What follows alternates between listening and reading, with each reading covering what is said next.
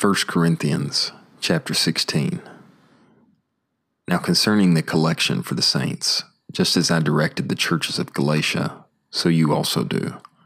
On the first day of the week, each one of you should lay aside in store to himself whatever he may have been prospered, that no collections be made when I come.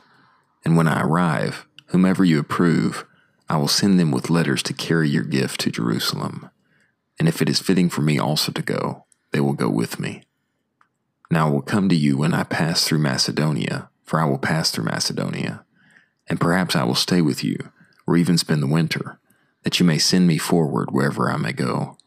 For I do not wish to see you now just in passing, for I am hoping to remain with you for some time, if the Lord permits. But I will remain in Ephesus until Pentecost, for a door is open to me, great and efficacious, and there are many opposers. Now if Timothy comes, see that he is with you without fear, for he is working the work of the Lord, even as I am.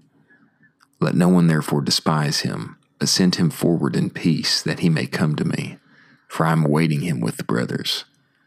And concerning our brother Apollos, I urged him many times to come to you with the brothers, yet it was not at all his desire to come now, but he will come when he has opportunity. Watch, stand firm in the faith, be full-grown men, be strong. Let all your matters be done in love. Now I exhort you, brothers, you know the household of Stephanas, that it is the firstfruits of Achaia, and they have set themselves to minister to the saints. You also be subject to such ones, and to everyone co-working and laboring. Now I rejoice at the coming of Stephanas and Fortunatus and Achaicus, because they have filled up the lack caused by your absence. For they refreshed my spirit and yours. Acknowledge therefore such ones.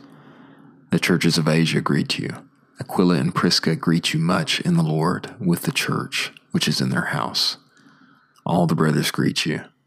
Greet one another with a holy kiss. The greeting in my own hand, Paul. If anyone does not love the Lord, let him be accursed. The Lord comes. The grace of the Lord Jesus be with you. My love in Christ Jesus be with you all.